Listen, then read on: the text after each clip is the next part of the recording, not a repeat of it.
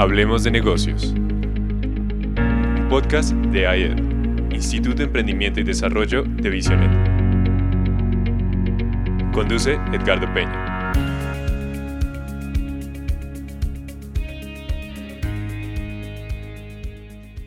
Muy buenas tardes, queridos oyentes de Hablemos de Negocios. Una ya tarde-noche bogotana de este lunes 28 de septiembre del año 2020.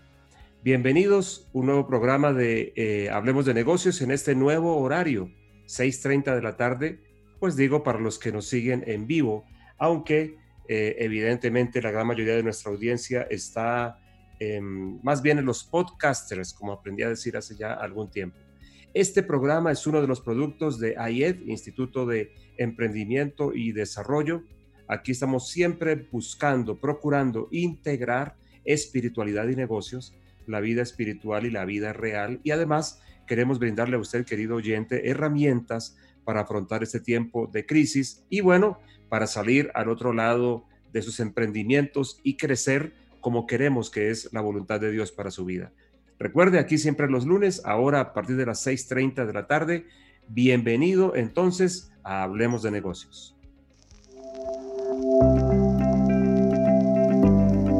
Temática del día.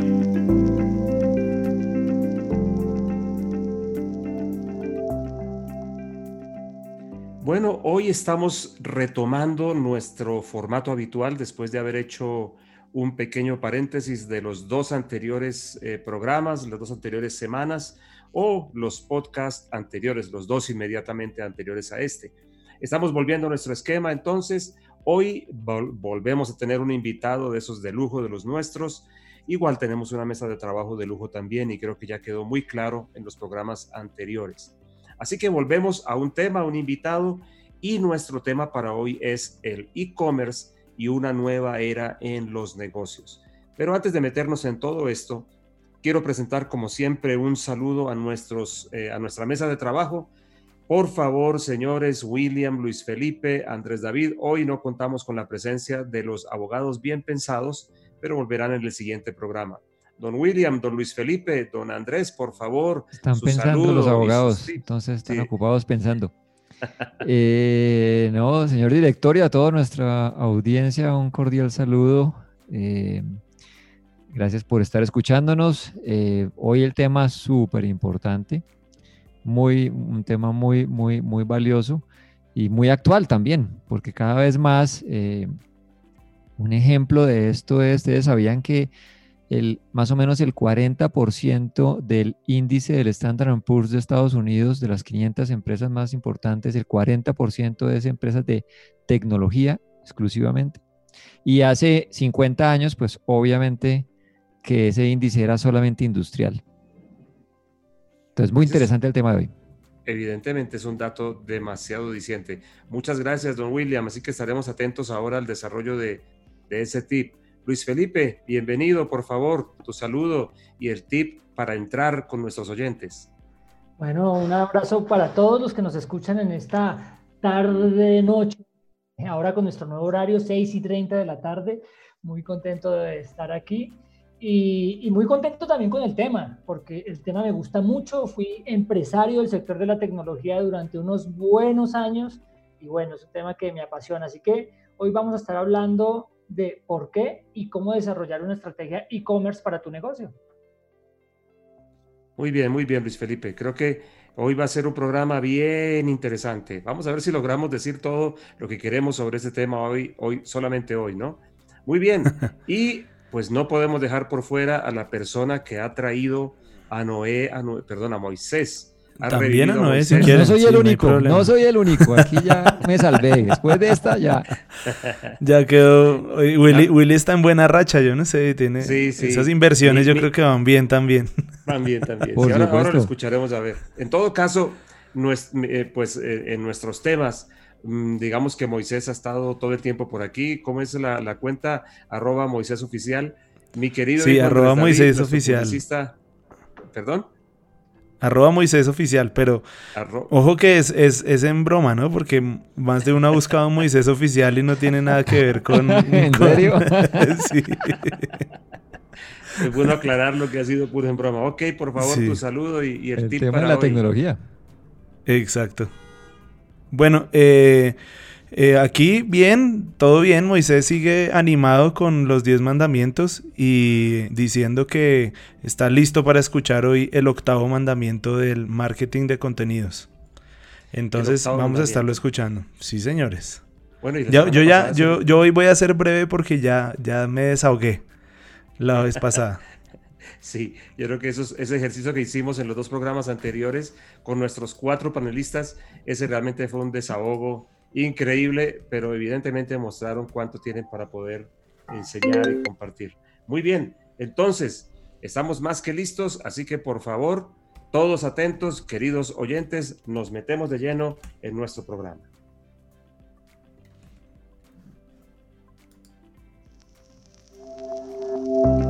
Editorial con Edgardo Peña.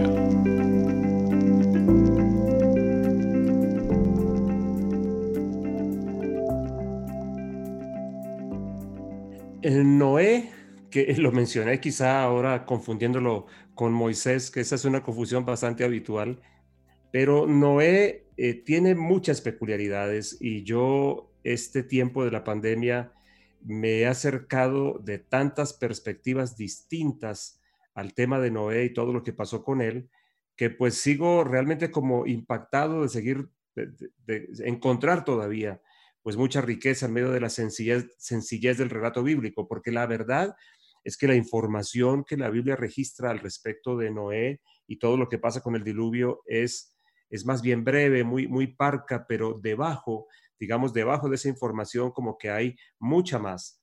Y bien, a eso quiero referirme hoy aprovechando nuestro tema y aprovechando estos minutos. Noé, como quizá muchos lo saben, era nieto de Matusalén. Un detalle interesante porque Matusalén es el hombre más longevo de la historia humana, vivió 969 años. Así que podrán ustedes imaginarse eso, pero también podrán imaginar cómo era la situación en la era prediluviana. Y Noé era hijo de Lamec. La Biblia registra lo siguiente en Génesis capítulo 5, versículo 28. Dice, Lamec vivió 182 años y tuvo un hijo, y le puso por nombre Noé, diciendo, este nos dará descanso de nuestra labor y del trabajo de nuestras manos por causa de la tierra que el Señor ha maldecido. Un paréntesis aquí para decir, es asombrosa la visión que Lamec tuvo acerca de su hijo Noé. Y también es interesante, que no es el caso necesariamente en esta noche, mirar esa expresión de Lamec, lo que debajo de la frase del trabajo de nuestras manos, como lo llama él, que Noé traería descanso del trabajo de nuestras manos por causa de la tierra que el Señor ha maldecido.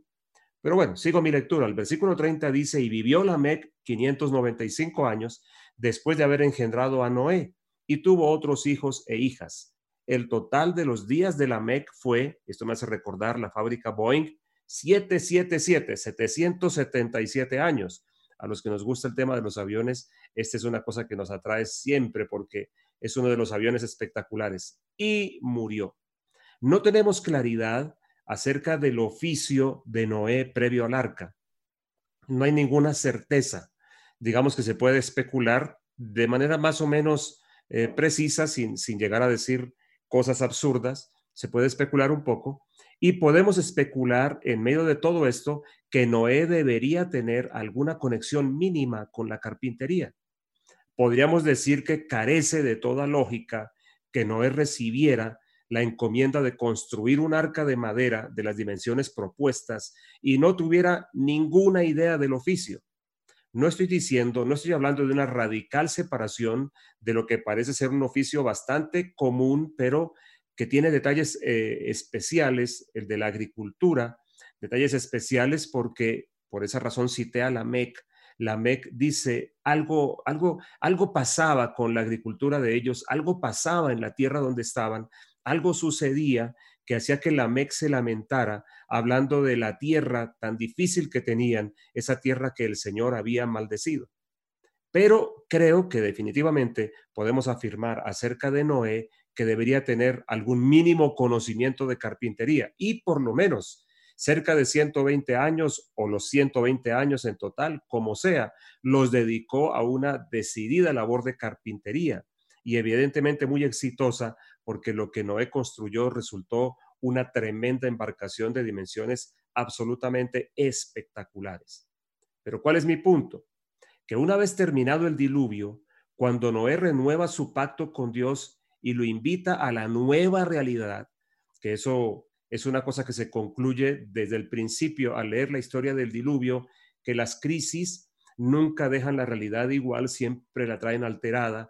Hoy siempre la dejan alterada, radicalmente alterada. Hoy que de pronto tanto se habla, y disculpen mi expresión, tanto se cacarea de la nueva normalidad, están descubriendo el agua tibia, porque las crisis nunca dejan las cosas en el mismo lugar donde estaban.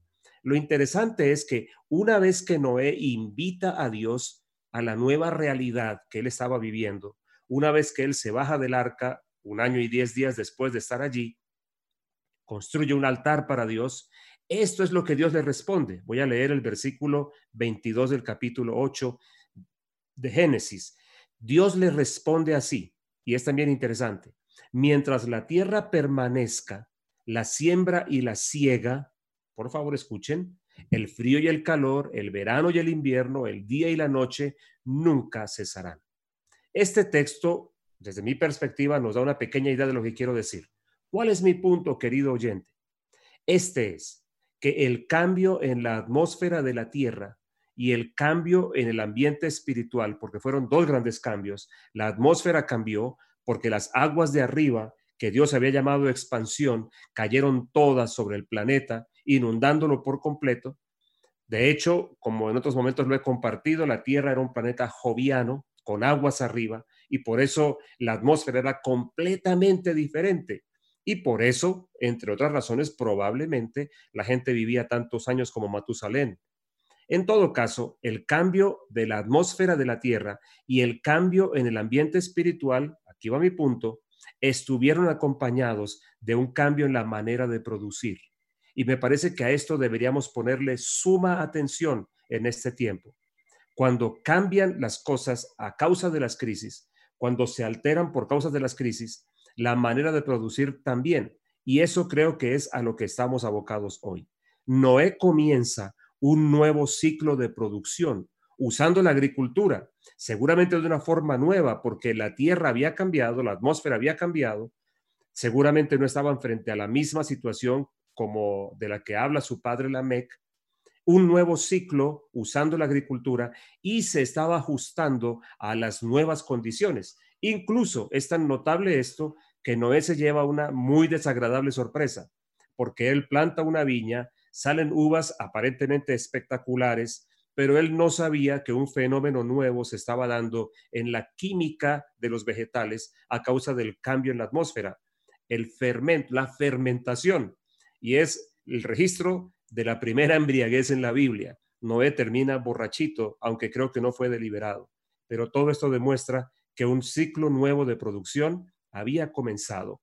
Y en este tiempo en que estamos viviendo, deberíamos ser conscientes de lo mismo. Cuando se cambia la atmósfera espiritual, el ambiente en general, cuando se alteran las cosas en el planeta, podemos aprender de la historia de Noé que todo esto va o debe o va necesariamente acompañado de un cambio en la manera de producir. Bueno, dicho esto, avanzamos entonces porque nuestro tema va en esa dirección.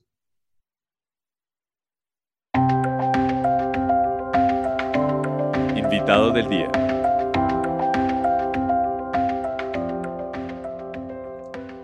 Bueno, siempre tenemos invitados de lujo aquí, pero hoy no es la primera vez que lo tenemos aquí, solo que hoy vamos a tenerlo con más tiempo y además en un tema muy específico. Hoy quiero presentarles a Andrés Castillo.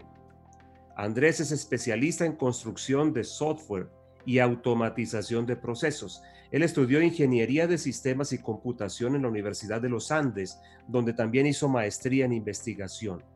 Actualmente se desempeña como gerente técnico en una empresa de la multinacional Unilever que se llama ULEX, Unilever E-Commerce Accelerator, donde dirige el desarrollo de nuevas tecnologías de e-commerce.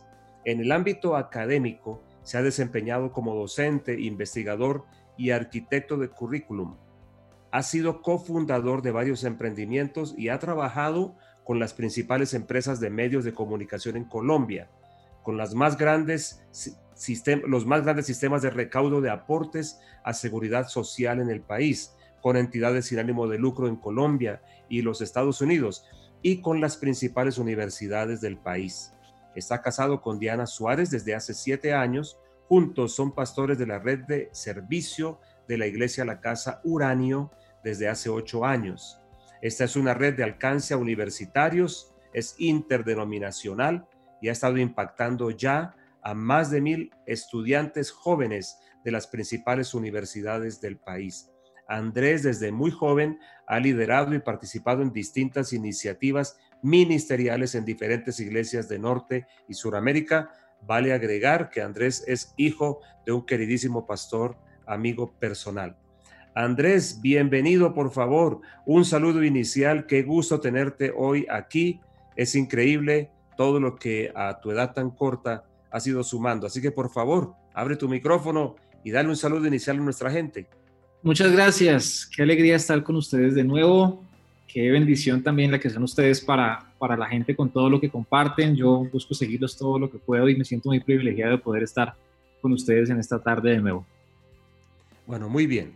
Tú sabes que aquí vamos a interactuar un poquito contigo, pero también la idea es darte espacio a ti para que puedas hablar. Hoy nuestro tema, que es claramente que tiene que ver contigo, el e-commerce y una nueva era en los negocios. Por eso también decididamente me enfoqué en mi editorial en mirar la historia de Noé, del cambio en el modo de producción y una alteración. Ese sería un tema que valdría la pena repasar, ¿no? Tú eres un emprendedor, evidentemente. ¿Cómo has vivido específicamente en este tiempo los cambios de los cuales vamos a hablar con más detenimiento? Mi primera pregunta va en esa dirección. Tú allá de cerca, adentro, metido en esto, ¿cómo has vivido esa parte? Porque yo creo que sí se ha dado y de pronto yo no sé si la palabra suena muy exagerada, pero creo que en ese tiempo se ha dado un cambio dramático en el asunto de los negocios, que de pronto solo las personas que están bien metidas allí, como tú, pueden verlo. ¿Estoy exagerando, Andrés? ¿Qué piensas tú? Esa es la realidad, esa es la realidad. Nosotros hemos vivido un montón de cambios en la forma como hemos tenido que abordar los negocios.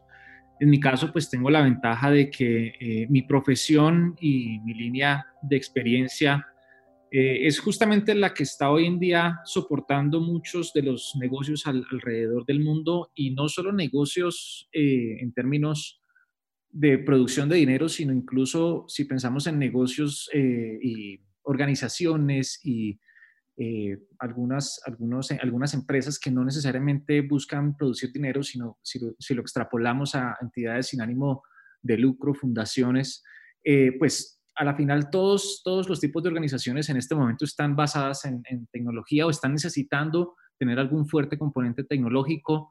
Muestra de eso es parte de lo que decía William al principio, que se ha valorizado un montón las acciones de empresas de este tipo. Y pues nosotros en medio de este camino hemos descubierto algunas cosas. No sé si les hablo de pronto de algunas cosas de una vez, de las que de pronto veo que pueden aportar al tema. Primero quisiera que enfatizáramos eso. O sea, sí, evidentemente en estos 6 meses, porque es que 6 meses es muy poco, ajá, es mucho en unas cosas, pero es poquísimo tiempo en otras. Lo que yo quiero enfatizar es si realmente estamos asistiendo a un escenario de un cambio realmente intenso o dramático sobre ese punto. Es como el primer asunto. Sí. ¿Estamos diciéndolo bien? O sea, estos 6 meses, ¿de verdad algo serio ha pasado en el tema de los negocios? Sí, desde el punto de vista mío y de lo que yo he visto en el área de la tecnología y de cómo funcionan las organizaciones, incluso cómo buscan y generan valor, el cambio ha sido abismal, ha sido gigantesco. Entonces sí, esa es la realidad desde mi punto de vista. Ahora, tú tienes razón en una cosa, porque desde todas las perspectivas, no solamente desde las empresas tradicionales conocidas, sino también de entidades sin ánimo de lucro, ONGs, iglesias cristianas, todo el mundo se ha visto abocado, como tú me lo decías también en algún momento, y como lo mencionabas ahora, el componente tecnológico ha crecido de una forma impresionante. Ayer nada más nosotros estábamos teniendo una primera reunión en vivo con alguna pequeñísima asistencia, me refiero a un tema de iglesia, y el componente tecnológico de hoy respecto al de hace apenas 6 meses yo podría decir que es muy, pero casi que dramáticamente diferente. Y evidentemente, para entidades sin ánimo de lucro no hay cambio en esto, porque es que también hay gente que a veces se confunde y, como decía un profesor mío en la universidad, creen que sin ánimo de lucro es con ánimo de quiebra, ¿no? Que Es cierto. entonces la idea es que no produzcan dinero. La idea de las entidades, dicho sea de paso, querido oyente, una entidad sin ánimo de lucro no se define así porque no produzca dinero, sino por lo que hace con el excedente que produce, que es la gran diferencia. En las entidades normales se reparten excedentes, en las entidades sin ánimo de lucro se reinvierten. Pero ese es como mi primer punto.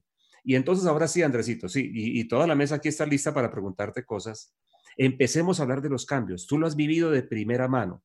De pronto, si te parece bien, que tú no vayas haciendo como un paralelo en el antes, el ahora, el antes, el ahora, y lo que tú estás viendo va a ser increíblemente, de una increíble ayuda para nosotros y nuestros oyentes, los emprendimientos nuevos, los que están queriendo reanudar esta parte del e-commerce. Somos todo oídos, Andresito. ¿Qué has visto? ¿Qué había? ¿Qué hay ahora?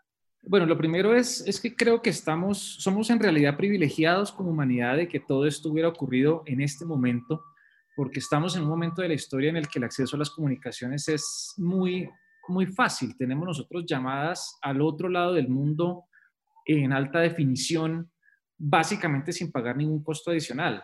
Hace 10, 15 años había que pagar una conexión carísima para poder uno conectarse a internet, era súper limitada la velocidad, se caía un montón. Entonces yo no me imagino cómo hubiera sido esta pandemia si lo hubiéramos tenido que vivir hace 10, 15 años, y en realidad la tecnología ha sido un facilitador a pesar de todo lo que nos cueste y lo que nos duela y nos quejemos de tanto tiempo frente a una pantalla, tanto tiempo conectado a internet. En realidad siento yo que somos privilegiados en ese sentido de estarlo viviendo en este tiempo porque tenemos la facilidad de seguir estudiando, muchos negocios, la facilidad de seguir funcionando y seguir produciendo. Creo que ha sido incluso la mayoría de los negocios los que han podido encontrar maneras de basarse en la tecnología para seguir proveyendo sus servicios y no morir por completo. Entonces, lo primero es eso, que la tecnología es un facilitador y que en realidad somos privilegiados de lo que está ocurriendo en este tiempo. Veo yo que, a ver, algunas ideas sobre lo que es el e-commerce. El e-commerce no solo, los invito a que, como lo hemos dicho respecto a las organizaciones sin ánimo de lucro, no veamos el e-commerce únicamente como comercio, como ventas, porque e-commerce en realidad tiene que ver con la forma como operan todas las industrias, desde la educación, las iglesias, la política, todos están basadas y todos sus negocios están basados en plataformas electrónicas. Y lo que está sucediendo con las tecnologías de información y las comunicaciones es que están facilitando el desarrollo de muchos negocios. En mi caso, yo me desenvuelvo en el negocio de la venta de mercados. Y este no es un negocio para nada nuevo, de hecho es de los negocios más antiguos, la venta de mercado, el trueque. O sea, estamos hablando de algo que ha existido casi que desde que inició la humanidad, el intercambio, solo que las tecnologías de información y comunicaciones nos facilitan el poderlo hacer viable hoy en día. Pero en realidad las mismas necesidades humanas que han existido desde el principio siguen existiendo, y lo que han cambiado es la forma de atenderlas, la velocidad con la que se pueden atender.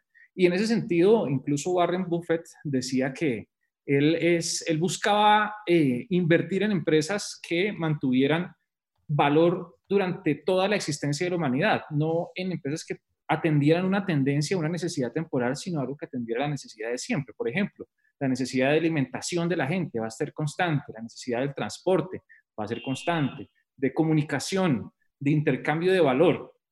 Todo ese tipo de necesidades no cambian a lo largo de la historia, aunque haya diferentes maneras de atenderla. Hace unos años, de hecho, la palabra salario viene de sal, porque era sal lo que se intercambiaba. Hoy en día, pues ya podemos intercambiar cheques, o ni siquiera, ya creo que el cheque ni se usa, ya son solo transferencias bancarias. Cierto. Y están proponiendo blockchain y otras nuevas alternativas de intercambio de valor, pero el intercambio de valor es una necesidad innata a la humanidad. Y lo que vienen a hacer las tecnologías de información y comunicaciones es facilitar el desarrollo de el atender esas necesidades humanas. Entonces, en esa línea, de pronto lo que yo siento que podría aportar son algunas ideas de lo que yo he visto y de lo que hemos nosotros experimentado y nos ha funcionado muy bien. Por ejemplo, cuando uno piensa en ofrecer, basado en tecnología de información y comunicaciones, algún negocio, algún servicio, algún producto, hay dos variables que vale la pena tener en cuenta en términos del público que uno quiere alcanzar. Una es penetración, es decir, cuánta gente logra acceder a mi producto o servicio, y otra variable es frecuencia, ¿sí? ¿Qué tan seguido la gente está comprando lo que yo estoy ofreciendo o pagando por lo que yo estoy ofreciendo o dispuesta a recibir el bien que yo ofrezco? Y yo puedo crecer mi negocio en cualquiera de las dos líneas. Y depende del negocio, pues va a valer la pena más crecerla en una o en otra. Por ejemplo, uno de los competidores nuestros, Rappi, ellos están más preocupados por la frecuencia y no por aumentar su penetración. Ellos le siguen vendiendo básicamente estratos 4, 5 y 6, que no es una base muy grande, pero ellos lo que buscan es aumentar la frecuencia y ofrecerles más servicios. Entonces el Rappi Favor, el Rappi no sé qué, empiezan a añadir la portafolio de servicios para aumentar la frecuencia. Otra visión sería aumentar la penetración, que es de pronto un poco más lo que nosotros estamos buscando en nuestro negocio. Estamos buscando llevar el e-commerce a estratos 2, 3 y 4, que han sido estratos que tienen menos disponibilidad de e-commerce. Entonces, son los dos ejes en los cuales se puede mover para pensar en qué tan fuerte puede llegar a ser el negocio de uno. Uno es penetración y el otro es frecuencia.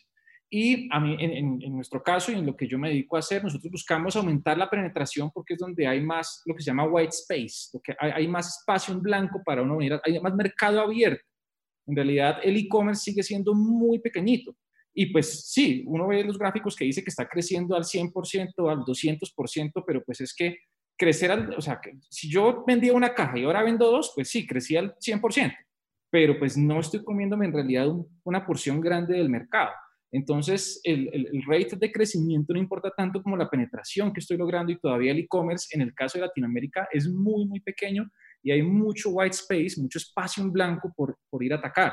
Entonces, desde mi punto de vista, creo que pensar en negocios basados en tecnología que puedan aumentar la penetración de mercado, hay una muy buena oportunidad allí, como siento que muchos lo han estado leyendo y viendo y buscando aprovechar en este tiempo. Una segunda idea. En una cadena de suministro, y cadena de suministro, cuando hablamos de supply chain, no estamos hablando únicamente de lo que ocurre en una fábrica en la que hay una materia prima que se compra y se transforma para producir algún producto final, sino que las cadenas de suministro funcionan hasta en la misma educación. Cuando entra un niño y entonces se le hace una inducción y se le lleva en un proceso para desarrollar ciertas habilidades, o no sé, incluso en el contexto de la fe, en el que uno busca que alguien conozca unos conceptos básicos y luego vaya desarrollando unas habilidades de servicio para luego ir a impactar a otras personas. La cadena de suministro está presente en cualquier industria, y perdónenme que lo ponga como industria, yo sé que ustedes me entienden que no estoy hablando únicamente de negocios industriales, sino de negocios en general. En una cadena de suministro, una de las experiencias que nosotros hemos tenido en medio de este tiempo es que cada peso que se invierta en un elemento que no sea el cuello de botella es un peso perdido. Es decir, nosotros nos hemos enfocado y dedicado mucha de nuestra habilidad a buscar dónde están los cuellos de botella para ir a atacar esos cuellos de botella, porque ahí es donde se puede aumentar el valor que uno puede generar. Si yo tengo todo un proceso completo que funciona bien hasta un punto, y de ahí para adelante funciona muy bien, pero en ese punto se muere, no tengo ningún negocio. Entonces, ese asunto de encontrar las eficiencias en todas las cadenas de suministro, yo creo que agrega un valor muy importante a las organizaciones de cualquier tipo, y que son principios que los tenemos que aprovechar muy bien, y para eso podemos apoyarnos en herramientas de tecnologías de la información. Sigo antes, o sea, no sé si quieren decir algo sobre esto que estoy diciendo.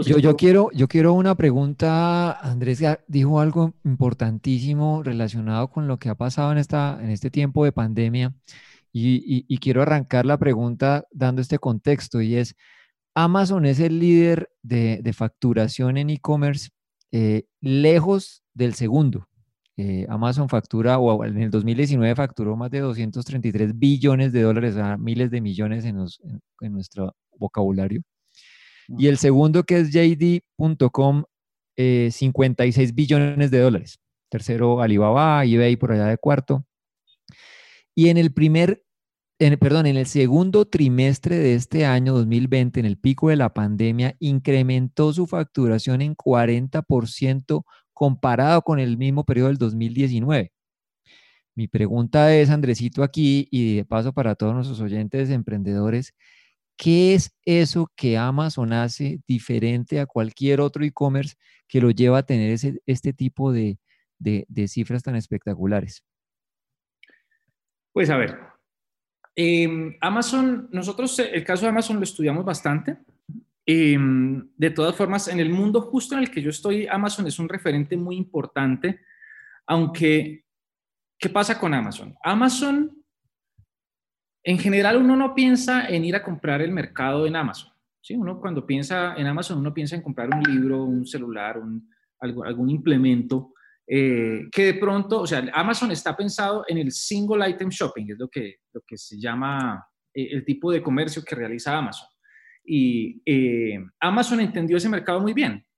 Amazon dijo qué es lo que la gente quiere comprar y poder ver los reviews y entender cómo funciona cierto producto para ofrecérselo a la gente y podérselo llevar a donde esté. Y nos ofreció una plataforma súper buena que empezó con la venta de libros y de ahí para adelante ha ido creciendo en el portafolio de servicios que ofrece. Pero ojo a esto, Willy. Amazon viene y compra Whole Foods, ¿sí? Amazon compra Whole Foods. Porque Amazon quiere de alguna forma poder llegar al consumo masivo. Si usted se pone a pensar, Willy, Amazon de pronto en Estados Unidos funciona de manera cercana a ser masiva, pero aquí estoy seguro que no es normal que llegue un pedido de Amazon a Kennedy, no sé, a los lugares donde está el consumo masivo, ¿sí? Todavía Amazon no logra pegarle por completo al consumo masivo a pesar de todos esos números tan grandes que tiene. Y por el otro lado, Willy, está Walmart, que yo no sé si usted lo tiene presente. Walmart es la empresa número 1 en revenue, ¿sí? En el planeta. Estamos hablando de 524 billones de dólares en revenue, ¿no? Y Walmart va y compra Jet.com. ¿Para dónde voy? Amazon, a pesar de ser un duro en single item shopping, ellos están buscando poder ir al mercado de consumo masivo y comprar Whole Foods, que es un mercado de retail, de venta de productos de consumo masivo, porque la fusión de esas dos cosas, que es el e-commerce, que es en lo que Amazon es muy bueno, con la venta de consumo masivo, es un boom, es una ecuación que no ha logrado craquear ninguna empresa en el mundo. Y por el otro lado, Walmart, que es un duro en venta de consumo masivo, tiene un revenue gigantesco, la empresa más grande de revenue en el mundo, de ingresos, va y compra Jet.com para ir a aprender cómo hacer e-commerce y cómo hacer venta pues, por comercio electrónico. Entonces, ¿para dónde voy? Amazon, el éxito de Amazon es que ellos conocen de e-commerce, pero de todas maneras, a pesar de todas las ventas que tienen, ellos todavía no logran ser una oferta de consumo masivo cuando nos ponemos a analizar toda la distribución poblacional en el planeta, a pesar de que sí sean muy fuertes en Estados Unidos y países desarrollados. Y por el otro lado, Walmart, que sí está muy fuerte en lugares donde, digamos que en lugares tipo estrato 2, 3, donde está el consumo más popular, no sabe tanto de e-commerce como todas estas otras, como Amazon, por ejemplo. Entonces, mi punto es, Amazon es un duro en e-commerce, pero la combinación entre entender a la gente, entre entender al consumo masivo y sumarle a eso e-commerce es una ecuación que hay un montón de gente alrededor del mundo buscando desarrollar y que yo creo que hay una cantidad de oportunidades y espacios ahí que podemos nosotros desarrollar pues de negocio. Andrés, una pregunta. Este tema del e-commerce y tratando como de tomar las palabras de la editorial, que es una nueva forma de hacer las cosas después del diluvio. A Noé le tocó hacer todo diferente. Ahora nosotros estamos enfrentándonos a ese mundo, un mundo de e-commerce, pero tenemos barreras culturales importantes, sobre todo en los países emergentes, donde tenemos miedo tener acceso o acceder a ese tipo de transacciones. En esa línea, ¿qué recomendación o qué consejo o qué tranquilidad, mensaje de tranquilidad le puede dar a todos nuestros oyentes con respecto a todas las compras online? Son las dos cosas. Yo creo que los miedos son bien fundados. Hay razones para tenerle ciertos miedos, porque también en la medida que crece un canal de ventas, también crece la delincuencia por ese canal de ventas. Así como antes había que tener un policía en una droguería, pues de pronto toca ver cuál sería la figura de seguridad equivalente al policía en el medio digital. Pero yo creo que el mundo está entendiendo esto muy rápido. Prueba de eso es que los negocios de mayor cuantía financiera están ocurriendo a través de medios electrónicos. Usted, por ejemplo, opera un montón de dinero y lo hace de manera electrónica. Usted no está ya yendo a la bolsa con el papelito a que le hagan la venta. Ya no estamos en un momento en el que tengamos nosotros que desconfiar como ocurría hace un tiempo. Entonces, lo primero es decirles a los oyentes, hay mucho dinero y muchas personas trabajando en garantizar la seguridad de las transacciones online, en mejorar los procesos y las cadenas de suministro para que las cosas funcionen y lleguen bien. Entre esos estoy yo. Y buscamos hacer un buen trabajo porque entendemos que todas las eficiencias que pueden generarse en el mundo digital es lo que va a empoderar a la gente a poder tener acceso a cosas que no había tenido a lo largo de la historia. Es que lo que estamos viviendo hoy es un sueño en muchos sentidos. O sea, eso lo veíamos en los supersónicos. Yo veía los supersónicos de niño y pues creíamos que eso no iba a pasar en el mundo, pero eso hoy es realidad. Estamos teniendo no solo comunicación instantánea, sino estamos teniendo la oportunidad nosotros de desplazarnos a una manera súper veloz, de poder tener medios de transporte súper seguros. O sea, tenemos una cantidad de cosas que soñaron nuestros abuelos y que yo creo que es la realidad que tenemos que aprovechar. Y precisamente de aprovechar las tecnologías es que yo creo que puede haber muchos beneficios para la humanidad. De hecho, mucha gente, o sea, gente que yo estoy contratando ahorita se educó completamente por Internet. No tienen pedigrí universitario y nos demostraron que pueden, educándose por Internet, pasar las pruebas que nosotros les ponemos, y eso es una cosa que cuánto hubieran querido tener nuestros abuelos, educarse casi que gratuitamente viendo videos y poder acceder a un trabajo en una multinacional. La tecnología en realidad es un empoderador para los negocios, para los procesos, y yo creo que pues este tiempo nos está demostrando que tenemos que confiar en la tecnología. Hay mucho estudio, mucho trabajo detrás que nos da la tranquilidad de que la tecnología nos va a funcionar para lo que nosotros necesitamos, y también un poquito hablar en contra de tanto rumor que hay de las vacunas, de que quiere meternos ¿cómo es? Con que Chip, el chip, 666. el 666. Hombre, hay gente trabajando muy seria detrás de todo esto para que vengan a pensar que uno se va a poner a gastar tiempo en tecnología, a ver cómo mete un chip a alguien. O sea, hay muchos negocios muy buenos y Bill Gates no necesita más plata ni más control del que ya tiene. Entonces, pues que también no nos dejemos echar cuento y bajemos un poquitico la barrera a tanto amarillismo que hay, porque es que o sea, es muy fácil uno ser eco de malas noticias y la realidad es que pues no vale la pena. O sea, hay mejores cosas en las que gastar. Eso que estás diciendo es muy Tenemos que perderle el importante. miedo. Sí, perdón, Willy. Sí, entonces el mensaje es, tenemos que perderle el miedo a esas transacciones online, participar del e-commerce y hacer también que ese negocio nos facilite la vida. Pero ¿Cómo? Entonces el 666 no estaba en la vacuna.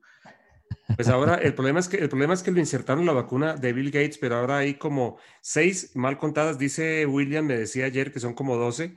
Entonces ahora yo creo que van a repartirlas en las 12 vacunas, un Sí, son pedacito más de del chip. 103 laboratorios que están trabajando en el mundo O sea que el en anticristo ya este no va a ser tema. 666, sino 12-12-12, Más o para menos. que más o menos sepamos entonces. Óyeme, Andrés, es que yo estoy pensando, y le estoy aquí proponiendo de alguna manera a la mesa de trabajo, que este tema a mí me parece crucial. Yo quisiera que tú terminaras todo la argumentación que estabas trayendo y que de pronto pensáramos en agregar un programa más donde tú pudieras aterrizarle todo esto, sobre todo al chiquito, porque yo los escucho a ustedes, yo siempre aquí hago un poquitico el papel de que me expliquen a mí como con plastilina, ¿no? Yo hago el del ciudadano de a pie, ustedes saben mucho, y yo digo, sí, ustedes me hablan de Amazon, me están hablando por allá de las grandes ligas, pero yo soy don fulanito de tal de la esquina, que de pronto no tengo esas calidades y todo eso. Y yo no quisiera desviarte hoy para eso, pero sí me gustaría que nos dirigiéramos a ese, que también le pudiéramos decir, oiga, hasta el más chiquito, usted tiene un chance de hacer las cosas. Yo no sé si de pronto podríamos hacerlo en un segundo programa y que tú ahora redondearas lo que traías, porque tú estabas en un segundo aspecto de tu argumentación. ¿Cuál era el primero? ¿No lo puedes recordar? ¿Tu El primer gran primero punto? es tener en cuenta dos variables, penetración y frecuencia. Que Para el negocio. a mí me parece crítico. Y el ejemplo que pusiste es perfecto cuando estamos todos familiarizados con un asunto como Rappi. Claro, a ellos les interesa la frecuencia, como tú lo dijiste. Y el segundo punto que estabas trayendo era, En la cadena de suministro, enfocarse en el cuello de botella. ok, tú podrías retomar eso y avanzar un poquitico. Yo creo, señores, no sé ustedes qué pensarán, pero necesitamos un programa más dándole a todo esto donde podamos aterrizarlo, para que también Andrés pueda por lo menos avanzar en esto y dejarlo en punta, porque evidentemente creo que vamos a necesitar hablar un poquitico. Entonces, Andrés, ese segundo punto, y si lo puedes retomar y redondear un poco, y pues dejarlo en puntos suspensivos, no tendremos problema. Sí, claro que sí. A ver, pues el punto al que yo iba era, bueno, respecto al tema de cómo funciona una cadena de suministros y cómo funcionan los procesos, y yo los he escuchado a ustedes hablar de los procesos, es ver cómo le ponemos sentido común desde los negocios que estemos pensando desarrollar nosotros a aquellos elementos sin los que el negocio no puede existir. ¿Por qué? ¿Qué pasa? Yo veo muchas personas que llegan con ideas muy buenas de negocio, incluso que tienen mucha iniciativa y se animan a emprender y empiezan, por ejemplo, diciendo vamos a desarrollar una aplicación para X, Y, Z, pero no pensaron cómo hacer el marketing de eso. No pensaron cómo ir a vendérsela a nadie, sino creyeron que el solo hecho de desarrollar una aplicación iba a ser suficiente para que ella se vendiera.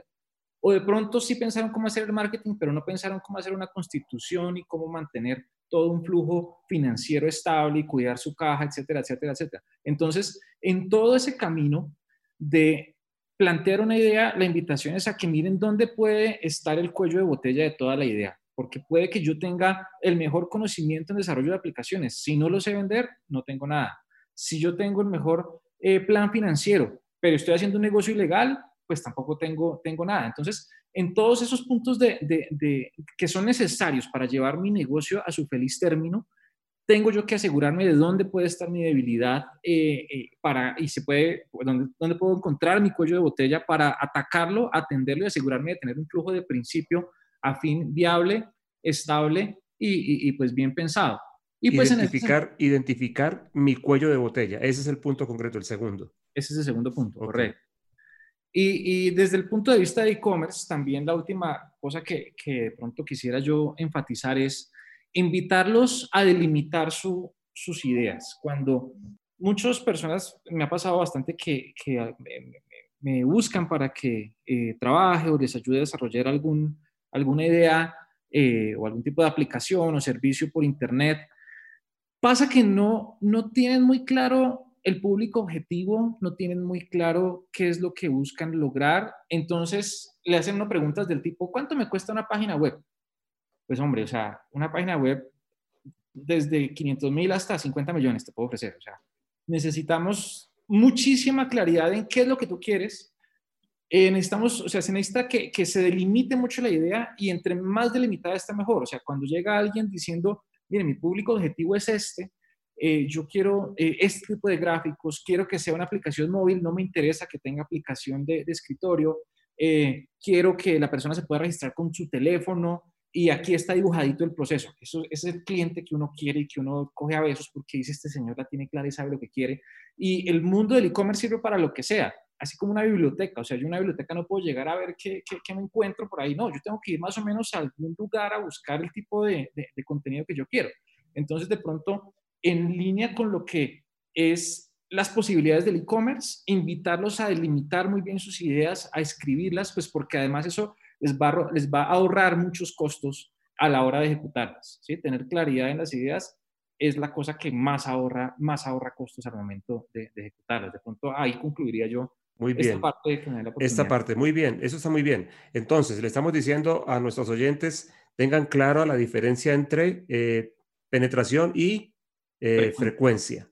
Primer asunto crítico. Segundo, identifiquen su cuello de botella, tengan claro cuál es, dónde está el punto difícil para que ustedes puedan desarrollar tranquilamente su cadena de comercialización, por decirlo en mis palabras. Y la tercera, entonces, ¿cómo la ponemos en una frase que no se pueda olvidar, que recuerden bien nuestros oyentes? Yo sugeriría aterrizar con claridad las ideas que quieran desarrollar. La idea de negocio, dices tú, ¿sí? Sí, las ideas de negocio, correcto. Muy bien. Plan de negocio. Muy bien, perfecto. Ok, Andresito, no te he preguntado si aceptas nuestra invitación. Muchas gracias, claro que sí, me encanta estar con ustedes, es un privilegio, aprendo un montón y aprecio también un montón la invitación y con todo gusto. Lo que pasa es que yo creo que realmente, digamos que en serio pensando en todo esto, por eso construí mi editorial en esa dirección, ¿no?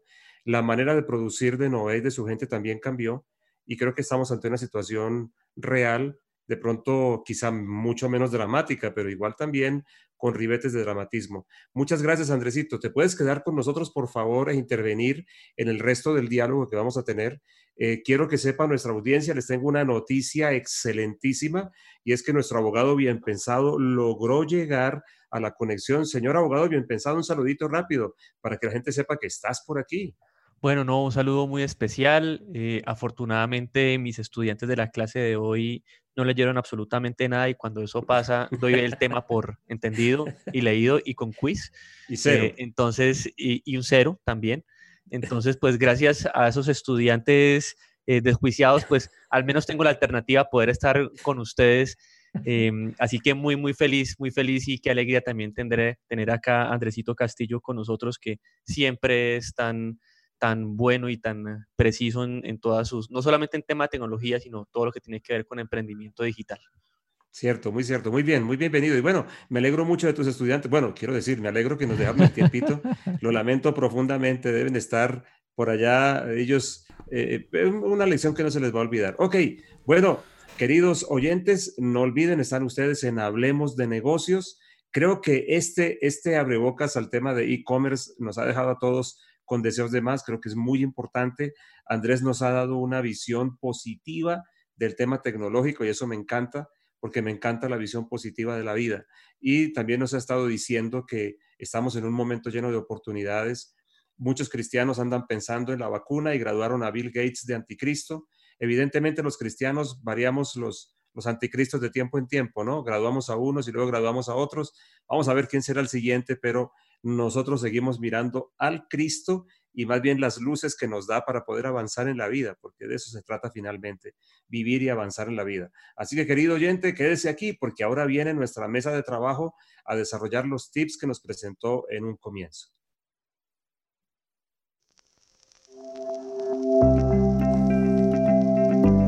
Ahora hablemos de negocios. Muy bien, señores, muy listos. No tuvimos el tip de pronto de nuestro abogado bien pensado, pero no importa, él cuando le llegue su turno puede entrar en el tema. Don William, entonces, somos todo oídos. Bueno, yo quiero hoy terminar el tema que estábamos hablando en nuestros programas anteriores con respecto al pensar en el retiro, en el ahorro para el futuro, y que nos adentramos en el tema de los fondos de pensiones y quería ya hoy darle fin a ese tema. Y habíamos quedado en los aportes, entran los aportes a los fondos de pensiones, entonces hoy vamos a hablar qué pasa con los aportes, hacia dónde cogen, qué se hace con ellos y qué resultado se da. Entonces, ese es el tema en estos próximos minutos. El a dónde entra el aporte del afiliado a los fondos de pensiones depende mucho de la edad. Hace poco el Ministerio de Hacienda estableció una normatividad en la que las personas menores, mujeres menores de 42 años y hombres menores de 47 años, deberían, todos sus ingresos, todos sus aportes, perdón, a los fondos de pensiones deberían ir al fondo de mayor riesgo. Eso pensando que en el largo plazo el estar invertido, o sea, en activos más volátiles o de mayor riesgo, como las acciones, debería dar un retorno superior y eso contribuir al ahorro para la vejez para las personas. Eso tiene todo el sentido financiero en la línea en la que las acciones históricamente han tenido un mejor comportamiento que los otros tipos de inversiones, hablando tradicionales como la renta fija, CDTs, bonos, etcétera. Entonces, ese cambio de la normatividad es un acierto. Ahora bien, lo que pasa es que después de los 42 años de las mujeres y 47 arranca a tener un equilibrio de esos aportes que van al mayor riesgo y luego van a un portafolio moderado. Pero me quiero saltar esta parte porque eso es un enredo que termina es en el que los aportes se van a tres fondos: al fondo conservador, al fondo moderado o al fondo de mayor riesgo. ¿Cuál es la diferencia importante aquí? Y es que el fondo conservador, por su nombre, es un portafolio que está mucho más concentrado sus inversiones en títulos de renta fija, menos probabilidad de pérdida de capital, asignándole exclusivamente un valor o un porcentaje máximo de inversión en renta variable, o sea, en acciones de compañías locales e internacionales, hasta un 25% de todo el portafolio. Luego viene el fondo moderado. Este fondo puede invertir hasta más del 25% y hasta un 45% en ese tipo de inversiones de alto riesgo, acciones y fondos de capital privado, que bueno, eso lo hablaremos en otro tema, en otro programa. Y queda el fondo de mayor riesgo, que ese fondo invierte entre 45 y 70% en acciones. La pregunta es entonces, ¿a dónde debería yo enviar mis aportes? La mayoría de las personas afiliadas a los fondos de pensiones desconocen que pueden escoger a qué fondo ir. No lo hacen. Es más, ni siquiera miren el saldo, ¿no? Eso para la mayoría de las personas es algo que olvidan, pero es muy importante estar pendiente de eso. Entonces, a las personas jóvenes, por eso la norma estableció eso, a las personas jóvenes les conviene mucho más el portafolio de mayor riesgo, tener muchas más acciones en sus portafolios, en su portafolio de retiro. Y en la medida en que van pasando los años y se acerca la edad de pensión, hay que disminuir el riesgo para evitar precisamente casos como los sucedidos en el 2008 en Estados Unidos, sobre todo, que se vieron disminuidos las pensiones de forma importante de muchos baby boomers que se retiraron en esa época y que tuvieron la desafortunada disminución de las acciones, que hoy en día está mucho más arriba, obviamente, esos valores. Y hay otro fondo, un cuarto fondo, que es el fondo pagador, que se denomina el fondo de retiro programado, y este fondo también es de menos riesgo. ¿Qué ha pasado con esas inversiones en los últimos años? Recordemos que los fondos de pensiones están activos más o menos desde 1997, después de la ley 100. ¿Y qué ha pasado? En promedio, ¿cuánto creen ustedes, mesa de trabajo, y nuestro invitado especial, Andrés, que ha rentado en promedio en toda la industria de fondos de pensiones efectivo anual desde 1995, que arrancó todo el sistema de fondos de pensiones? ¿Cuánto creen ustedes? Un 15. ¿Alguien dijo? Yo dije Bueno, 15.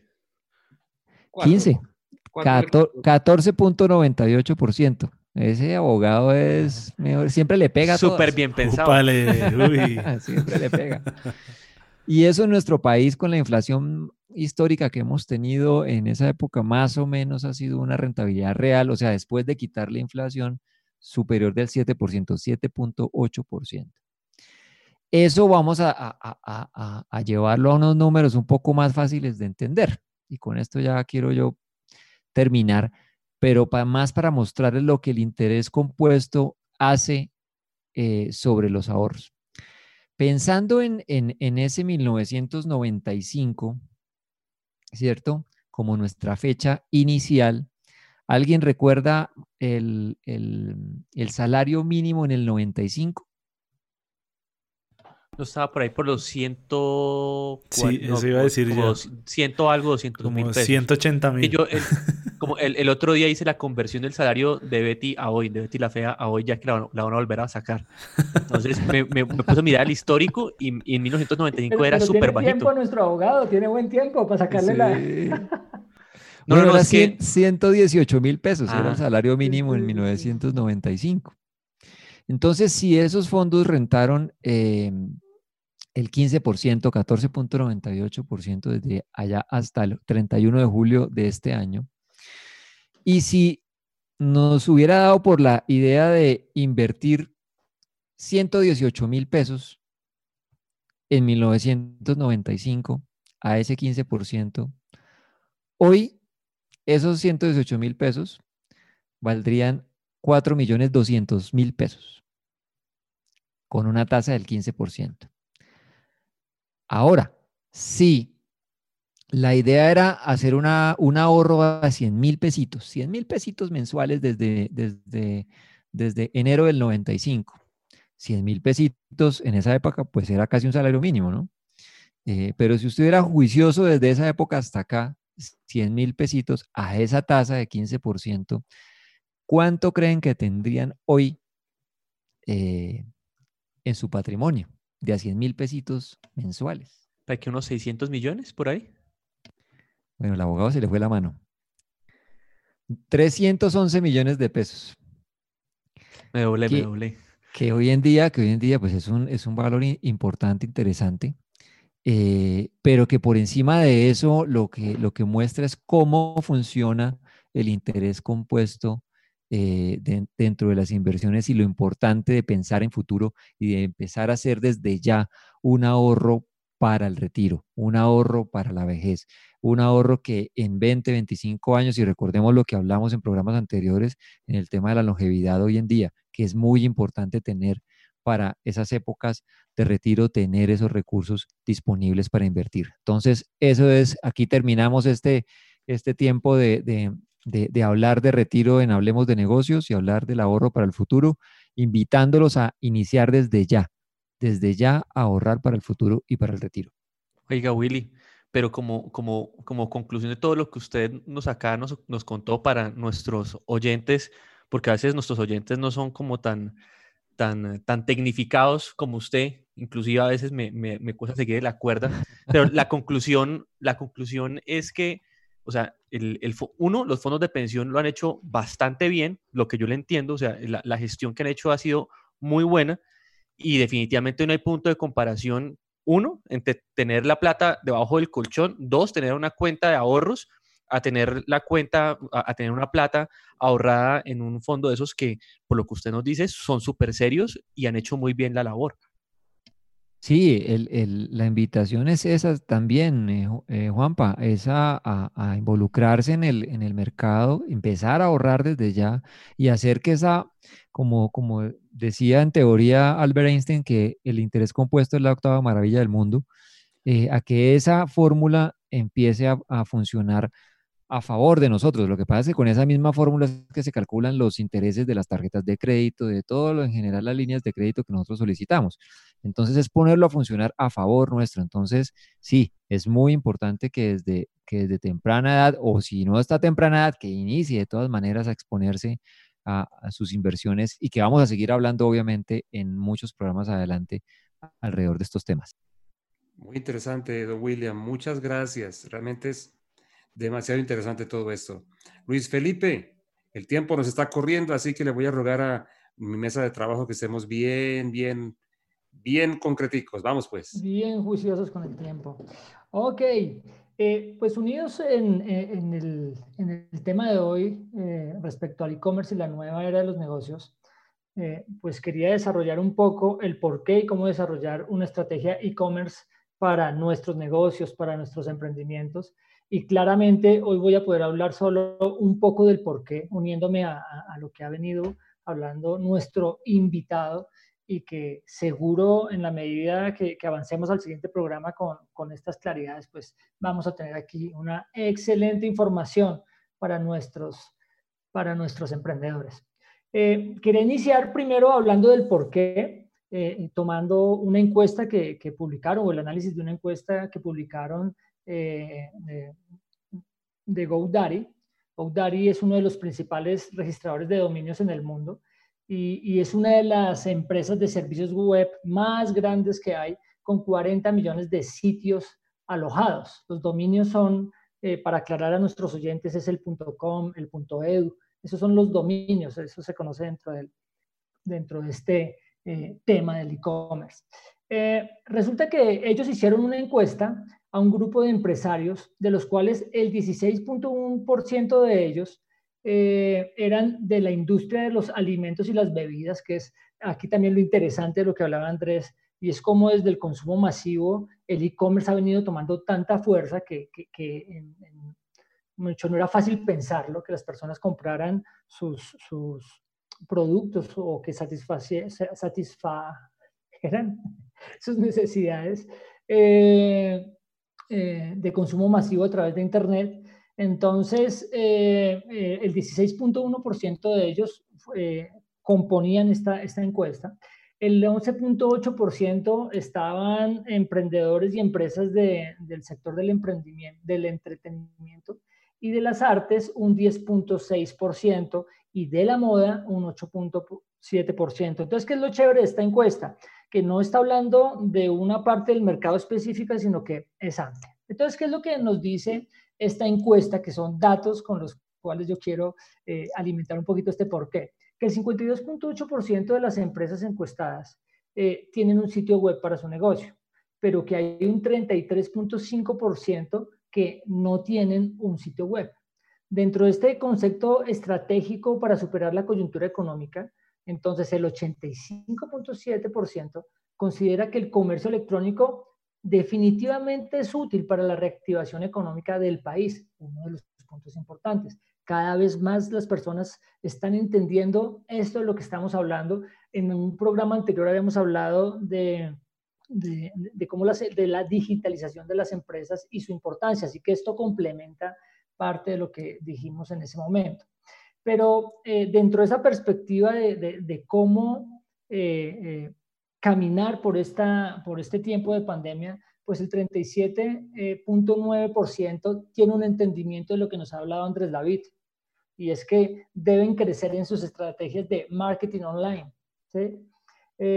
También el 29.8% hablan de la importancia de, dentro de su estrategia, definitivamente tener una tienda online. Dentro de las actividades que ya desarrollan, entonces, hay un 54% que definitivamente ya tiene presencialidad y vende online, y el 26.7% espera hacerlo pronto. Es decir, que en promedio el 80% del mercado o del pensamiento de los empresarios y emprendedores está en que deben tener presencia con sus ventas de manera online.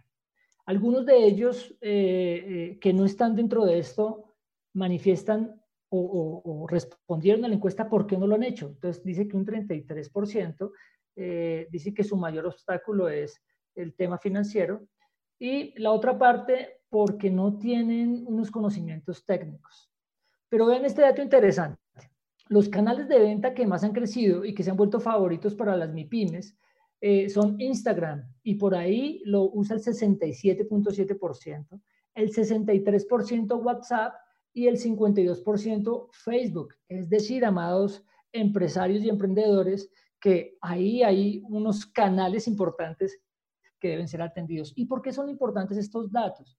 Porque en tiempos de pandemia, los indicadores vienen mostrando que definitivamente las ventas online se han triplicado, ¿sí?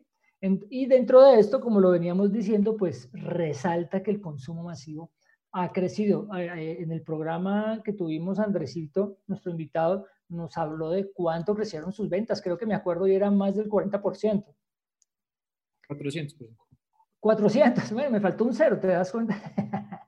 Pero entonces, ¿qué quiere decir esto? Que hay toda una oportunidad, ¿cierto? Y que los números que hay hoy en los mercados respecto a e-commerce han adelantado el avance del e-commerce 3 años. Es decir, que esos números que se esperaban en los próximos 3 años se están dando hoy. Y hablando de esos porqués, ya un minutico aquí para terminar, ¿Por qué nosotros debemos entonces pensar en esa estrategia e-commerce para nuestro negocio? Porque definitivamente ahí es donde cada vez más nuestros clientes están haciendo presencia y cada vez más es donde nosotros debemos tener acceso. También muy importante entender los clientes porque estas nuevas generaciones son cada vez más digitalizadas y ellos sí entienden todo el tema del comercio electrónico. Hoy mi hijo de 8 años, él cuando quiere algo, lo primero que hace es entrar al Mercado Libre con compañía de su padre y validar si lo que él quiere está ahí y cuánto cuesta para comenzar a orar, dice él. Eso es cierto, yo me Y encuentro a veces en el carrito de Amazon un montón de muñecos y balones y guayos y ya sé, mi hijo que no los estuvo en pusiste Amazon. así. Sí, Ellos ya lo tienen claro, ellos ya lo tienen claro, ellos ya no están diciendo, venga, lléveme al centro comercial, venga, lléveme a este lugar a mirar, no, ellos saben que entran y tienen en dónde encontrar. Ahora, ¿por qué es importante? Por la disponibilidad del negocio, porque nuestros negocios entonces comienzan a estar disponibles 24 horas al día, porque hay una posibilidad importantísima de romper las barreras geográficas. En mi negocio ya no solo lo están viendo aquí en Bogotá o en la Sabana, lo están viendo a nivel nacional, inclusive internacional. ¿Por qué es importante pensar en esta estrategia e-commerce? Porque la manera como se amplía mi potencial de mercado se hace exponencial. Además que en este momento que es propicio, se han roto muchas barreras importantes, como lo era en su tiempo los cobros y los pagos, la logística. Antes pensar uno en un e-commerce era tremendo por estos dos factores. Y otro muy importante es la disminución de los gastos y costos. No es lo mismo mantener una vitrina presencial que una vitrina virtual pensando en temas de arriendos y comerciales. Tienes un vendedor 24 horas, una empresa disponible 24 horas. Si me permiten añadir una cosita ahí, y es que me hizo pensar y recordar, Luis Felipe, que hay una conexión generacional también muy interesante que se puede dar al juntar esa habilidad que tienen los hijos con el miedo que tienen los padres, porque los muchachos también saben identificar mucho más fácilmente las posibilidades de fraude, las cosas que de pronto pueden fallar en el e-commerce y pueden ayudar a sus papás a alertarlos sobre los miedos que puedan tener para acceder al e-commerce. Entonces yo creo que también hay una conexión generacional importante que se puede dar en línea con este planteamiento que hace Luis Felipe respecto a los hijos. Un aval más para trabajar generacionalmente aún, ¿no? Que es parte de lo que también un día de estos debemos dedicarle tiempo a la rueda de las generaciones, como yo la llamo, que entiende que hay relevo pero no reemplazo, que fue lo que hablamos hace 15 días, creo. Relevos, no reemplazos, que el reemplazo es el pensamiento del sistema, hay que quitar al otro. El relevo es no, vamos girando y cada uno va tomando un lugar diferente. Muy interesante eso. Felipe, ¿algo más o vamos con nuestro abogado bien pensado? Vamos con nuestro abogado bien pensado. Bien, ya que llegó gracias a sus muchachos malos estudiantes, así que bienvenido por aquí, Juan Pablo. Bueno, no, muy agradecido también con los estudiantes hoy por darme este espacio, muy generosos, poco generosos con ellos mismos, pero muy generosos conmigo. Bueno, el día de hoy, pues precisamente aprovechando el asunto de e-commerce, yo quisiera hacer como un barrido histórico de cuál ha sido la normativa que nos ha regido digamos, en esta materia en Colombia, porque podría uno llegar a pensar que es que la normatividad respecto de la validez de documentos que tienen el tráfico por correo electrónico se dio apenas ahorita en el año 2020 con ocasión de la emergencia, digamos, económica y sanitaria, que, a ver, para quienes no son abogados, cuando una situación tan excepcional se presenta en un país, la Constitución habilita al presidente de la República para generar una serie de normas jurídicas sin necesidad de pasar por el Congreso. Entonces, alguna persona podría decir que con ocasión de la emergencia salieron una cantidad de normas que facilitan las transacciones comerciales por la vía digital. Yo les quería hacer una pregunta antes. ¿Ustedes desde cuándo creen que existe ley que regule el tema de mensajes de datos en Colombia? 1980. No, se fue muy generoso para atrás. ¿Te la devolvieron? 2010.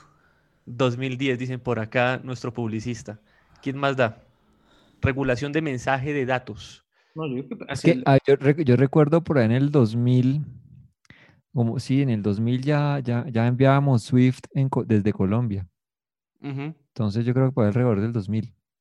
Ajá. ¿Qué dice Andrés? Yo calculo que por ahí hacia el 2000. También, pues, porque yo me acuerdo que en la universidad nos estaban hablando de que eso estaba nuevo. Yo también le pongo al 2000 porque estábamos en un fin del mundo previo al del 2020, entonces lo tengo Como el bien claro Y2K. porque 2020 se iba a acabar todo y pues aquí va 20 años que llevamos de ñapa.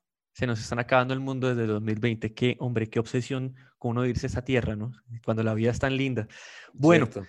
em, la realidad, tienen ustedes toda la razón, es el año 1999. La ley 527 de 1999 fue la que entró a regular todo el tema de mensaje de datos.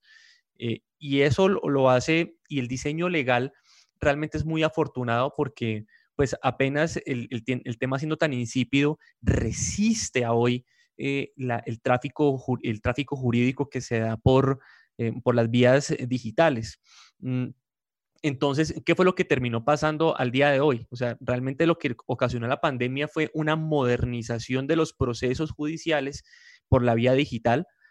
Por ejemplo, hoy acaba de terminar una audiencia a las 2 de la tarde, fue a la 1 de la tarde, la terminé a las 5, dictaba clase a las 6 y me permitió hacer eso de una manera pues muy tranquila. Y es precisamente gracias a todo ese reconocimiento jurídico que se le da a la documentación que le abrió este boquete para que la transición no fuera pues tan terrible. Entonces, lo que les quiero decir es que a pesar de que quisiéramos que el país evolucionara más rápido, dándole reconocimiento a ciertas operaciones, sí, encontramos muchas personas que prefieren que los documentos estén notariados y que tenga el sello del notario y toda la cosa, pero en realidad, y lo hablo más desde la perspectiva del litigio, para que nuestros oyentes tengan plena seguridad, presenta mucho más seguridad un correo electrónico que un documento notariado. Un documento notariado, de pronto en Bogotá, acá los notarios son honestos, pero eh, conozco y sé de casos, no que yo lo haya producido, pero sé de casos críticos donde por allá en algunas ciudades los notarios se prestan para hacer documentos con fechas pasadas, para acomodar realidades. Esto en materia de comercio electrónico es muy complicado de hacer, si no por decir imposible. También gracias a profesiones como la de Andrés y que han estado metidos en todo el tema del comercio electrónico, la seguridad es muchísimo más profunda y hay expertos, peritos en determinar fechas de envío, fechas de recepción, quién era el receptor, quién era el destinatario, quién era el emisor del mensaje. Y realmente la contratación se hace mucho más sencilla, mucho más rápida. O sea, la realidad es que cuando hacemos un pedido por WhatsApp, y el otro dice, ok, no sé cuántos lo sepan, pero ahí ustedes tienen un contrato. El contrato está ahí. ¿Qué se requiere para un contrato? Un contrato necesita objeto y precio. Gracias a la ley 527 hay una oferta que es objeto y precio, te vendo esto a tal precio, el otro dice, ok, ahí hay un contrato. Está plenamente probado la existencia del contrato por la vía documental, es decir, WhatsApp.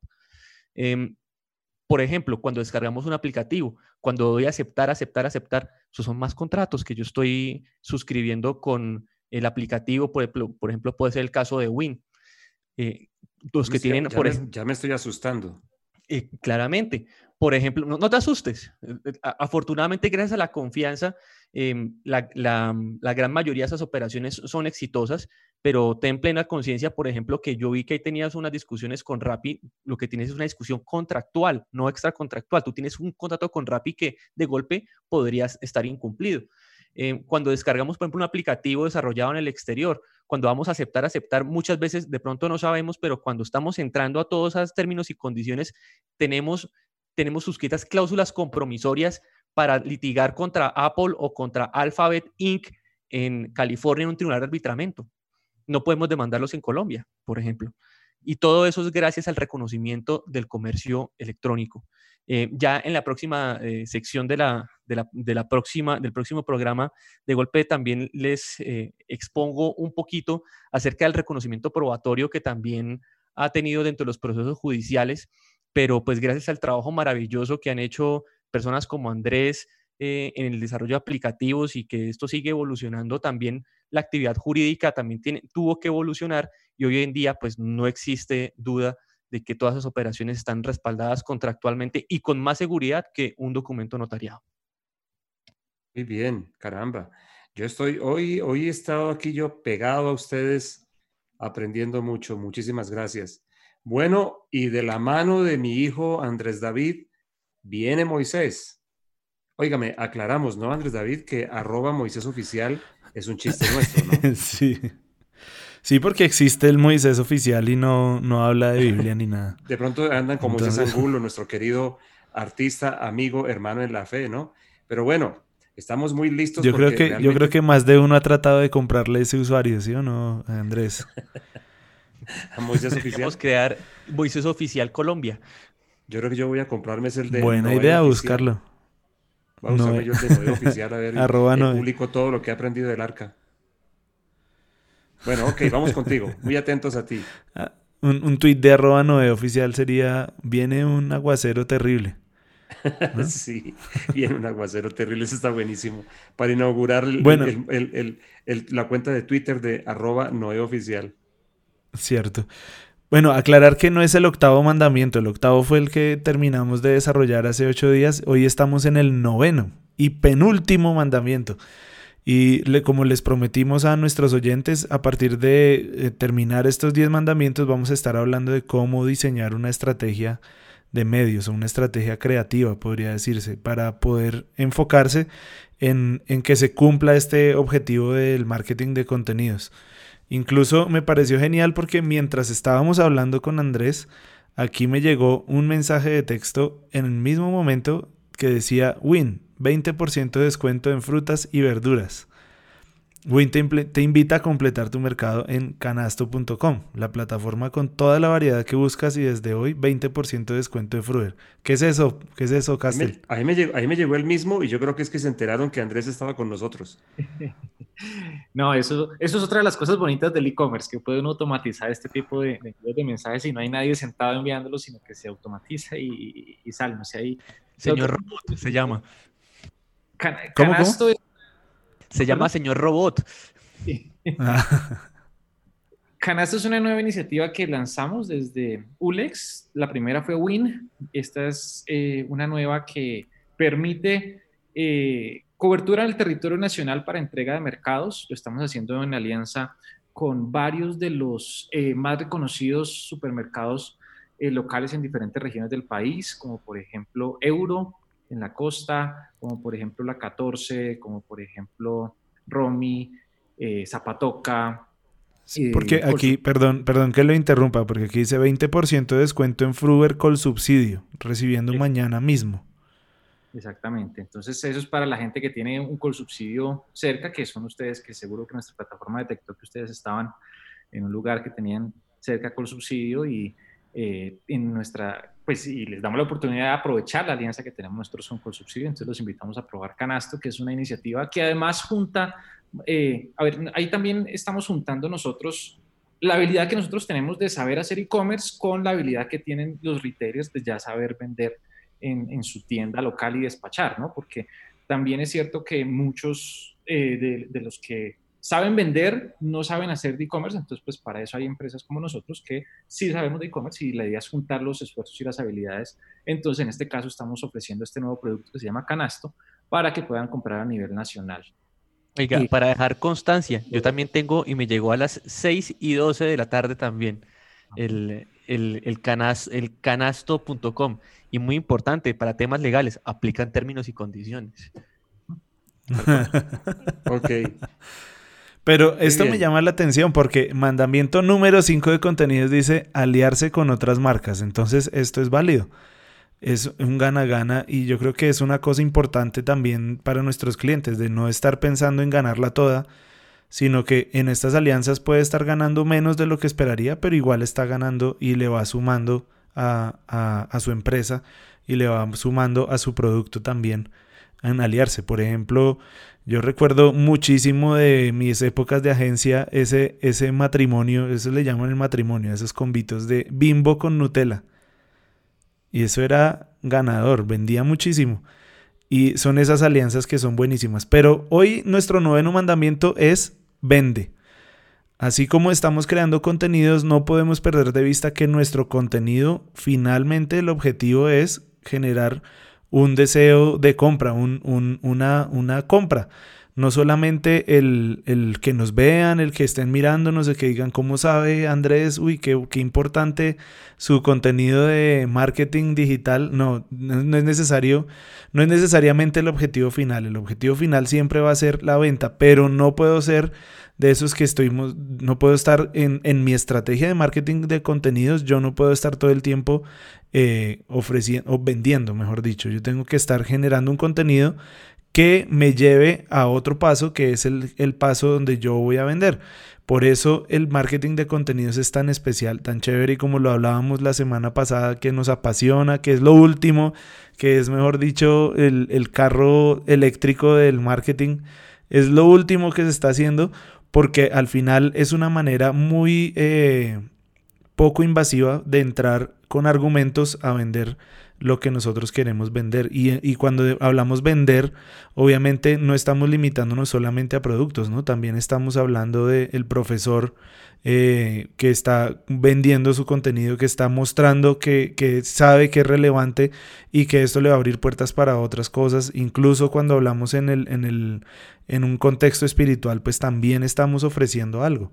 Y ese contenido al final sabemos que va a tener que aterrizar en algo. Y entonces, al final, este contenido lo tenemos que llevar no a un discurso solamente de venta, pero sí a un paso siguiente que va a ser la posible venta o el momento donde yo voy a concretar esa venta. Y eso se llama captar clientes o generar leads en el marketing. Yo creo que Castel maneja muy bien ese tema de los leads. Más o menos, ¿usted tiene un dato de cuántos leads para una venta? Depende del negocio. De hecho, eso es otro de los temas que de pronto vale la pena ahondar, que es el tema de un funnel de conversión. Un funnel es como un embudo en el que uno tiene en la parte ancha de arriba todo el público al que le pega, al que logra interesar, cuántos de esos entran a mi anuncio, cuántos de esos se registran, cuántos de esos compran y se convierte en un embudo. Vale la pena entender un poquitico los conceptos que ya aplican y pues dependiendo del producto o servicio, pues es más ancho el embudo o más cerrado. Por ejemplo, para los que somos usuarios de Apple, lo normal es que sea muy ancho, es decir, a los que nos pegan con la publicidad, casi todos compramos porque ya somos usuarios adquiridos. Entonces, depende mucho de la línea de negocio, pero pues digamos que hay diferentes porcentajes, están en el rango de 5 al 15 al 20%. Dependiendo del negocio. 5, más o menos así está en su negocio, en su sector. Sí. Está del 5 al 15. Digamos un 10%. Entonces, ahí viene el punto clave de todo este marketing de contenidos, porque yo necesito, pensando en cuántas ventas quiero generar, pues debo entonces multiplicarlo al 100%. Si yo quiero vender 10 gafas o 10... no sé, por ejemplo, el emprendimiento de mis hijos, 10 mantequillas de maní, entonces pues debería estar buscando que mi contenido lo vean por lo menos 100 personas para poder entonces captar ese cliente, pero eso se llama leads, traer a esa gente, empezar a traerla, marcarle con un caminito de dulces o lo que quiera, como lo quiera llamar, todo este contenido al final nos va a llevar a este camino. Con la flauta. Hasta llegar, no, porque ese era para sacar los, ¿no? Ese no era para sacar los ratones. Sí, claro, pero uno lo van siguiendo ahí con la flauta. Captar clientes, ese es el objetivo del marketing de contenidos. Y por eso vuelvo otra vez a aterrizar en el tema de la estrategia, porque la estrategia debe estar correctamente planteada para poder estar seguro de que voy a generar el lead que yo quiero.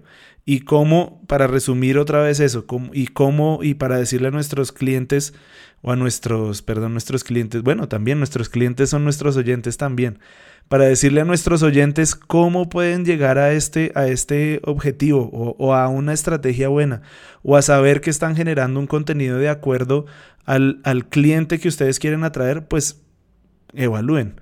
Encuestas, satisfacción, ¿cómo están? ¿Se sintieron bien? Compártale ese contenido a los clientes que usted ya tiene. No sea un negocio autista donde no escucha a nadie, no, escuche a sus clientes muchísimo, porque ellos le van a dar la clave para seguir generando este contenido y generar aún más leads que le van a permitir captar clientes, porque usted mire, haga su encuesta con sus clientes o los clientes que ha ganado frente a los clientes o a las personas que le ha ido a ofrecer su negocio, y de ahí usted va a tener más o menos cuántos leads por cada cliente. Entonces, de acuerdo a eso, usted empieza a generar su estrategia para empezar a aterrizar en números eso que bien venimos hablando de contenidos que van a resumirse y van a aterrizar en ventas para nosotros. Me gustó lo de negocio autista. Óigame, qué programa tan bueno el de hoy. Yo estoy realmente impresionado tanto que se aprende. Creo que, bueno, el próximo que haremos sobre el mismo tema, porque ya quedamos comprometidos con nuestro invitado, a los oyentes de Hablemos de Negocios, a nuestros podcasters, pues yo creo que esto no se lo pueden perder, porque ahora vamos a mirar cómo el e-commerce, vamos a aterrizarlo todavía más acerca del e-commerce en este momento, donde estamos, de la vida, de la historia, del post-pandemia o cuasi post-pandemia. Realmente eso es muy interesante. Ok, muchísimas gracias entonces. Señores, listos para entrar ya en la parte final de nuestro programa. Andrés David, una cosa antes, ¿cómo es el lugar especial donde ahora la gente nos encuentra, donde encuentra los podcasts de Hablemos de Negocios? Claro que sí, ya les estoy aquí abriendo todas las posibilidades. Cada vez tenemos más posibilidades. Ya estamos en Amazon Podcast, estamos en Deezer, en Spotify. Y bueno, estamos en diferentes lugares. Nos consiguen como Hablemos de Negocios _IED. Ahí nos van a buscar. Ya tenemos nuestra propia plataforma. Les cuento que tenemos 64 plays desde la semana pasada en el último programa, después de haberlo publicado. Entonces ahí ya va creciendo nuestra página individual. Ahí lo pueden conseguir, y también nos consiguen en todo lo que hemos hablado de la Casa Radio. Nos consiguen en todas nuestras plataformas de podcast de la Casa Radio también, pero ya hay más alternativas, y recuerden estar chequeando el canal de podcast de Hablemos de Negocios, porque van a estar apareciendo periódicamente nuevos contenidos que no están saliendo en vivo. Muy importante eso, nuevos contenidos que no van a ir en vivo. Con eso estamos dándole Apple, como bueno, ya hoy ya me notificaron de uno nuevo, Google Podcast también, ahí nos consiguen. Ahí estamos. Bien, para que la gente sepa que de pronto vamos a darle un cierto privilegio al podcaster de la casa, Hablemos de Negocios, Visionet, que son diferentes brazos de nuestra casa ministerial. Bueno, señores, nos metemos con el cierre de nuestro programa. Glosario.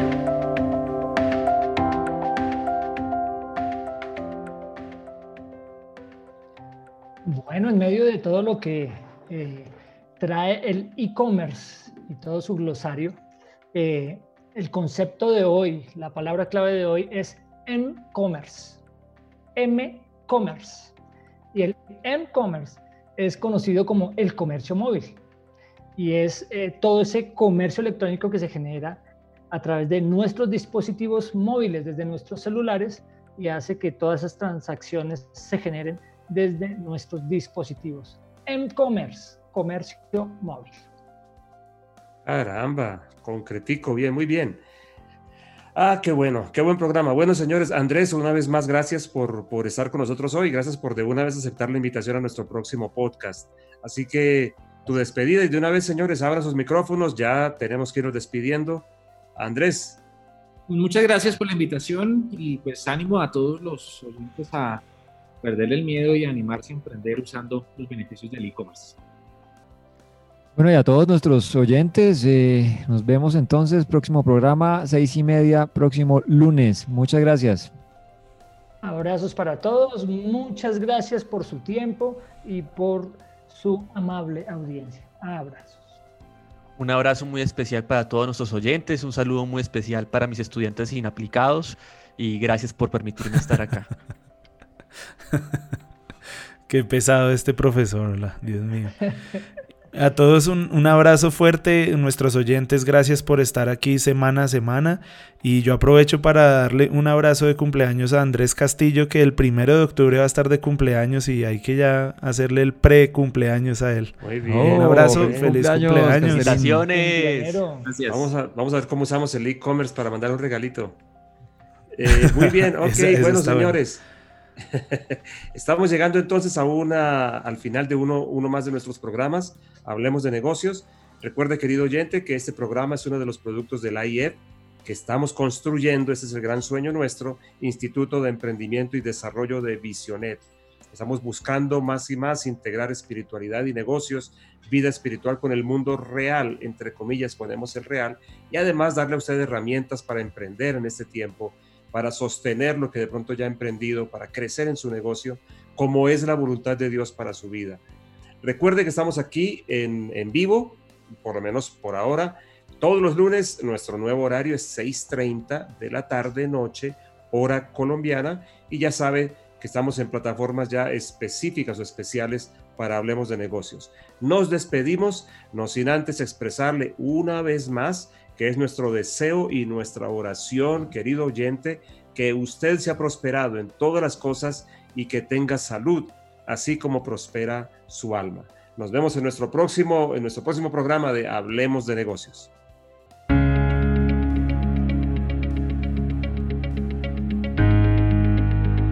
Hablemos de Negocios. Un podcast de AIED, Instituto de Emprendimiento y Desarrollo de Visionet. Conduce Edgardo Peña.